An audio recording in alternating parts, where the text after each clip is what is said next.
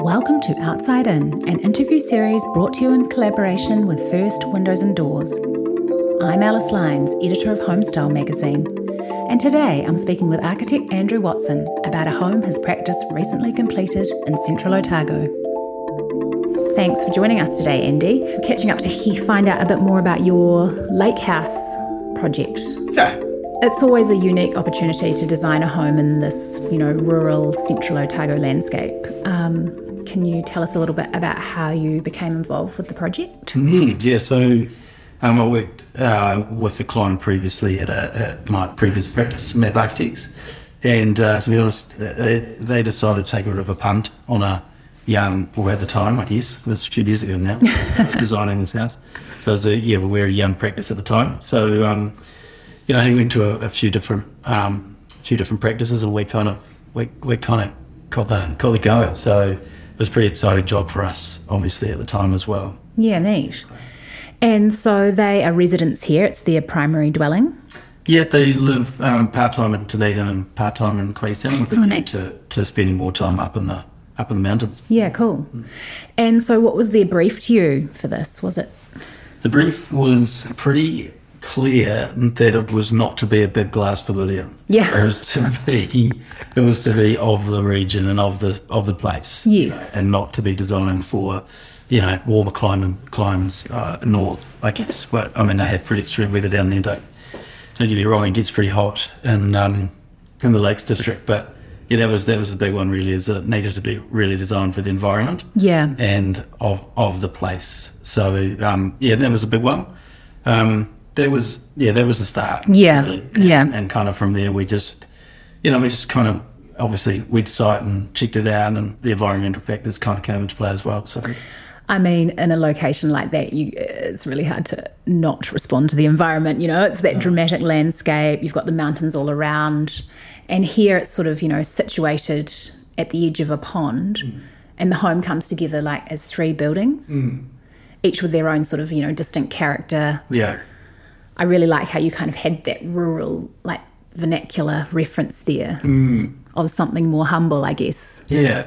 Yeah, the whole idea of the that local vernacular. I mean, it sounds quite cliche in a Queenstown Lakes District context, Southern Lakes context, but that's the reality. This is where the clients grew up, and this is their experience of the local architecture, and so that was the basis for us. And obviously, kind of being on the lake, through the design process led us to these kind of my concepts, and it was a really nice kind of design evolution to kind of go through through the experience of them while the clients had sort of been around, and then kind of take it and refine it. Like, we're really lucky. At the time, graduate architect Prue Johnson was working with us. Yes. And she's family friends with the client, so we had sort of a deeper connection to them personally as well. Yeah. And so Prue was the project architect on this. Yeah. And worked tirelessly, as you would with kind of family friends. There was a kind of a personal connection there as well, which made the project even more special. Yeah, neat. And so, beyond that kind of aesthetic reference, what environmental factors, were you really considering here? Well, I mean, obviously, sun, wind, rain, snow. All the extremes. Extreme cold. Yeah. All of that. I mean, and the fact that it's the location being on a lake. And so when you go to site for the first time, it was pretty raw. A lot of the other sites in that location have got sort of hillocks and kind of undulating elements. Yeah, sure. And we have the lake and a little kind of, a small kind of hillock beside the lake, if you can call it that. Yeah. And the idea was to use that as much as possible to kind of bunker into the landscape, and to use that as sort of a kind of a way of, helping direct, these spaces so that you could orientate out of the wind, into the sun, out of the sun, and have like a myriad of different nooks and crannies to be comfortable in. Because, when you're there without a dwelling, that's pretty raw. It is, yeah. So, and there's, when you look at it as well, you could orientate a house in any direction and catch an amazing view. So it's kind of one of those things where you have to start going back to all what, you know, we don't want to put a picture frame around every single view. No. We want, you know, orientate towards, you know, where the views are going to be, and with the environmental factors taken into account as well. So that was the idea. And you can really orientate to so many different aspects of the view, but rather than the glass pavilion that opens to all. Yeah. I really love this idea of embracing that, you know, making moments that look inwards and outwards. Yeah. And especially in an environment that is so harsh. Yeah. Yeah.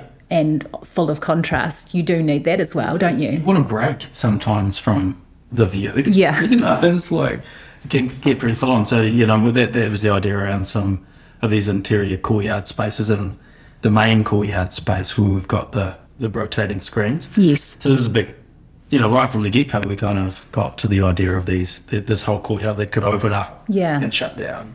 And that was where the prevailing wind was coming from, that sort of north-northwest.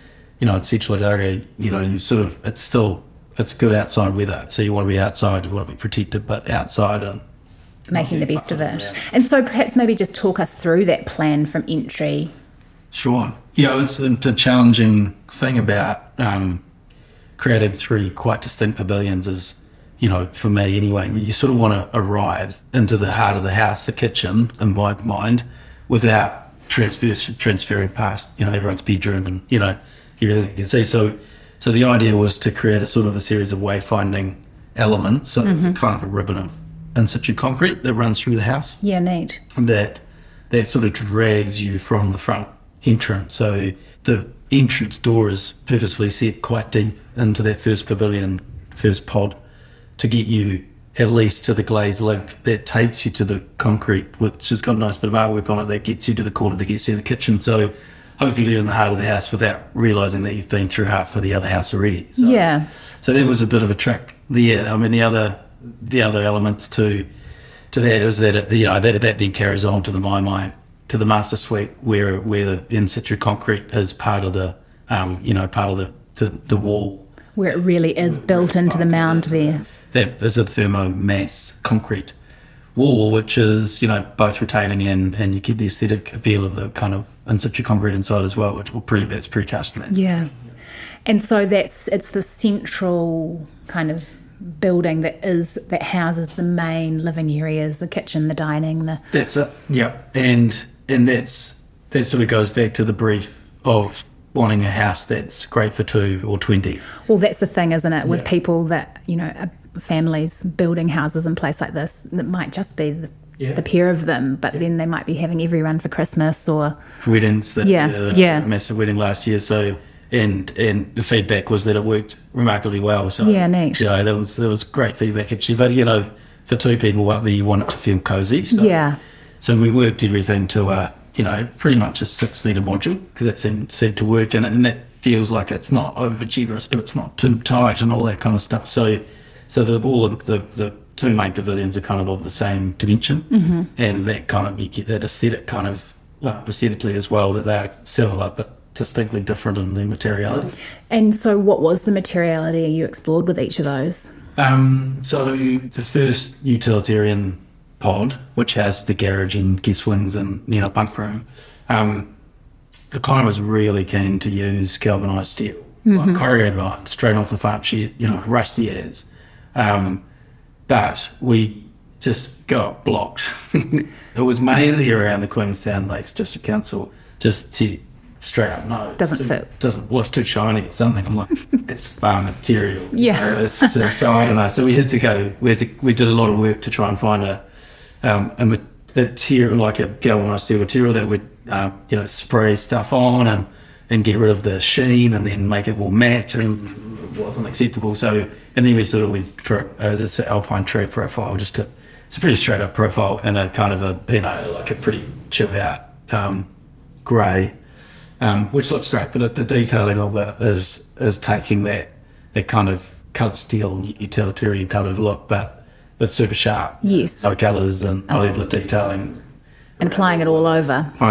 Yeah. So you get that really solid sort of form as well, which I quite like. And the shutters play a big part of that as well. Yeah. So they were zinc spray shutters and sort of got that kind of texture into into that pod. So, and then the central main living pod was, just black cedar basically, and just for that, that more tactile human kind of touch and feel.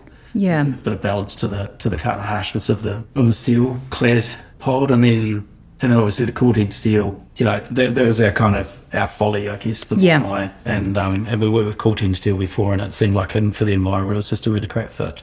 Well, it does. All of those elements together come together really nicely to create a palette that does have real tone and texture, which I think does give those buildings their own distinct character. Yeah.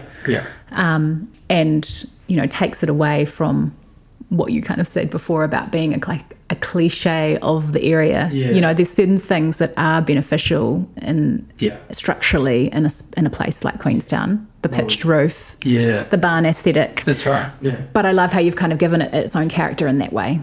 And with each of the 3 buildings having their own visual language, joinery really sort of, comes into effect to connect them.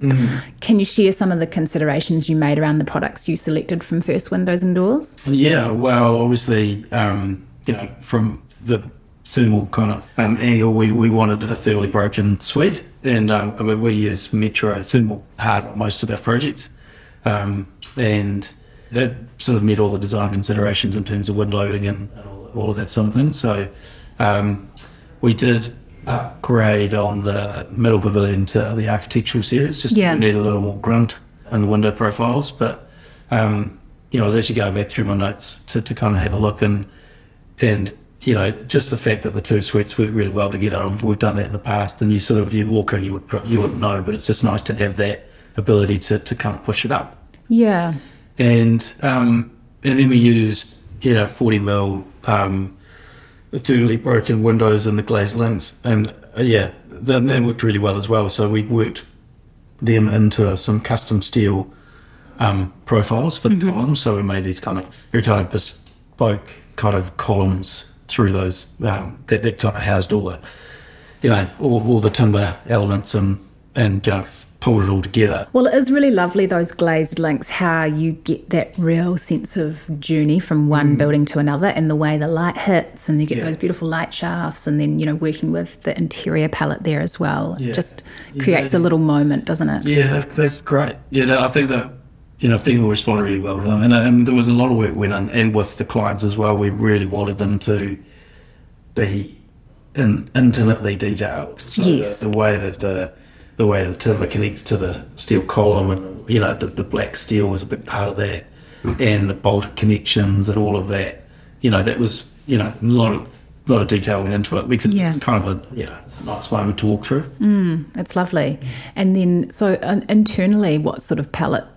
How does the exterior and interior palette connect? You've used the concrete again inside as well. Yep. Yeah. So the concrete, as I said, was a big element to go from inside to outside. So entry wall into the main space, through the glazed links into the main kind of living area, and then into the MIMO, as I said, and then the kind of black cedar as you come into that main entry space forms part of the the jewellery units in there. And that was the kind of, we actually used burnt the charred cedar, or might have been larch in that space.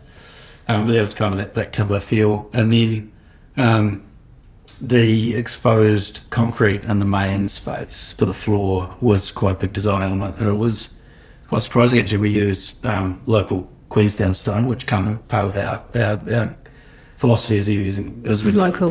And obviously with concrete you can get local stone, local cradles, but where they ground off the concrete, there was these beautiful kind of greens of it wasn't just a sort of grey concrete floor, it was these beautiful kind of pops of colour. It almost gives like a terrazzo effect. Yeah. Quite stunning. Yeah. So that was pretty cool. What else have we got in there? There's obviously some of the rooms. The library is very dark and kind of moody. That contrast, though, in between the sort of the more open living spaces and, the areas where you've let a lot of light in through, sliders and things. It's nice to have that contrast with, like, in the library, and you've just got the small windows. And I really think that push and pull is so important in an area like this. Yeah, well, that's right. And like in the main space, there is some timber screens that kind of pull, that you can shut down that outside space a little bit at the front of that area, and it directs your view. It directs your sight lines to that view. And you can engage with that space by walking all the way out if you want to have it all, but you can sit there and kind of get a sense of it. And the other kind of part of engaging inside and outside was the little kind of breakfast bar area that sat next to the kitchen. The idea of the flip up window, that let you be inside, be outside. That interaction. Yeah, it's neat, and it has sort of like a casual feel to it, which suits that vibe of that area as well. I mean, obviously the homeowners are sort of avid art collectors too. Oh, goodness. So I imagine that would have informed a little bit of, consideration around wall space. Yeah, absolutely. And so it should, and we sort of think about that a lot, like, wow, where would we put, with this bit of art? In a lot of cases with clients, we'll ask them what particular artworks they want, where they go. But yeah, it was amazing to see the house with the artworks out. Really cool. So coming back to that idea around the connection between indoors and out, which spaces that's sort of centrally around that main living area, really, that you've got like an internal courtyard enclosed there. Yep. Yeah. Yep. So that enclosed courtyard, is the main entertaining space I get. So you've got a nice big outdoor wood fire. They're back-to-backs, the inside wood fire as well. Oh, neat. The beautiful kind of big double chimney, look, black steel, all of that. And so that then, when you open the screens up to engage with the landscape, it's a pretty amazing space, but it can be shut down to be more intimate as well. And then sort of linking with that idea of the screens opening up to the landscape, on that side of the house, you've got bifolds. Yes, yeah, that's right. That's right. So bifolds on both sides of the main wing that that mirror each other. Yeah. That can, you can basically open east to west. And so on the my side of the main pavilion, there's a more open courtyard that has a little shelter with the wave shade on it. That sort of is a kind of more open morning spot.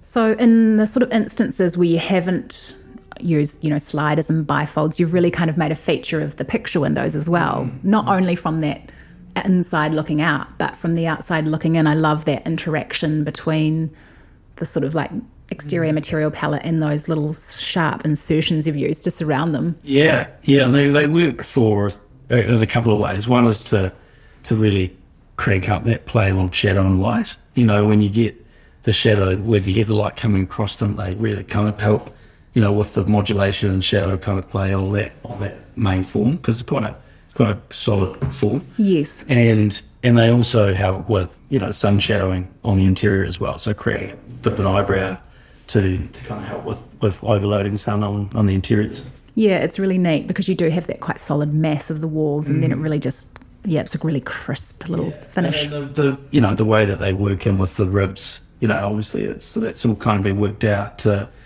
kind of get the sharp shadows of the ribs. Yeah, that interplay of light is always a really special way to just amp up the mood. Oh, definitely. Yeah, it's nothing worse than a big flat building. Yeah. And for that sort of relationship between the exterior palette and what has gone on inside, was there anyone else you worked with on the project? Yeah, the client worked closely with our interior designer, Kay Gray, and she helped a lot with the interior colours, sort of responding to the materials and the selections that we'd used. And, she's great, kind of worked with client on some of the joinery elements as well. And, I actually really love that kind of bunk room mood with the little, how it's not really bunks, each individual bed's got its own wee nook. Yeah. And I was looking at that looking at the dimensions of that for another job. I thought, how do we make that work? And they're a great wee space, and it's amazing what you can do. That they look like they shouldn't work, but they work amazingly well. And the colours that were selected in there, actually just to set it all off, it was really cool. Yeah, it's neat. I do love that use of the green in amongst with the wood and the concrete textures. And of course, when you've got some, you know, quite stunning art pieces like that, it's sort of nice to work in and around that with the textures of the... Yeah. I mean, I like that it's just not white, you know, the same way that we reference the, you know, the pavilion being a well-used shape, the interior, to have the... I think that landscape, you know, reflected in the interior palette really does make it a little bit more intimate. Yeah. It was amazing going back and seeing the finished house all come together, because you're in the middle of a project for however many years, and there's so many moving parts, and you know, but to see it realised, and the clients have been really happy with kind of how it's all come together as well, and it's always a good thing. So because do you get down that way very much? Quite a bit actually. We head down there, you know, about once or twice a year for business and pleasure. Yeah. And we'll pop in and see how the house is progressing. It is a shame we didn't get down this time, because I know the clients are really excited to see to show how the landscapes come along. When we took the photos with Sam, we had to take off all the rabbit protection for ourselves. And so, I didn't, Jess and Sam did. And then we had to put it all back on, but now the landscape's really growing into its own. So I'm keen to go and check it out. Yeah. Oh, and I actually love some of the hard landscaping elements too, like that the rendered concrete around the fire pit and things. That's beautiful. Yeah, it was talking to the guys the other day, and they've been spending a lot of time in that space. You know, it is the kind of southern part of the house, but it is on lake, and it is a great space for entertaining. So, and I imagine it's one of those sites that kind of really does reveal itself to you over the course of the year, you know, and how you live in it, because with that vast contrast of the you know, summer and winter living, like I equally enjoy spending time in that area in summer, even though it's known for the skiing and the snow and things. I think Central Otago summers are so beautiful, and you get those really late night, you know. So they have had, it's been really hot down there apparently, and I had to ask that awkward question, you know, how's the house going? How's it performing? And good. And great. There was a little bit of overheating in the main wing bathroom, because it does face north. Yes. And even with the shutters on, you know, it was getting hot, and it's black marble. Yeah. So it's a few things there. But you know, it has been, so we were talking about it has been so hot for so long that the house is just, any house is going to keep building up. Yeah. But the way that the house does open up on all aspects has allowed the flexibility to kind of dump heat or shade down screens on one side and dump heat on the other. So I think it's worked remarkably well in a pretty extreme environment, which is a good thing. Yes. Always proof in the pudding. Yeah. Well, I know I really enjoy the way that this has come together, like you say, you know, as both a large dwelling for hosting, you know, family, friends and people on holidays, and also the intimacy of those smaller spaces that they've made work. And I guess that more than ever these days, that's exactly how we want to live at home. Yeah. Oh, I totally agree. I think it's... gone is the open plan, you know. Really, yeah. I mean, I think that's true, sustainably as well, the idea that you can have a house that can be shut down in different parts, like, you know, can turn parts on and turn parts off. Yes. So that was a big part of it as well, and to create these kind of smaller, intimate spaces. But I do agree you know, we love creating houses that have lots of nooks and crannies that you can, you know, be engaged or not. Yes, exactly. It's really important. Yeah. Oh, well, I think you've done a really good job of that here. Thank you, Andy. It's been great chatting and finding out more about the lake house, and we look forward to sharing more of this. Awesome. Thanks, Alex.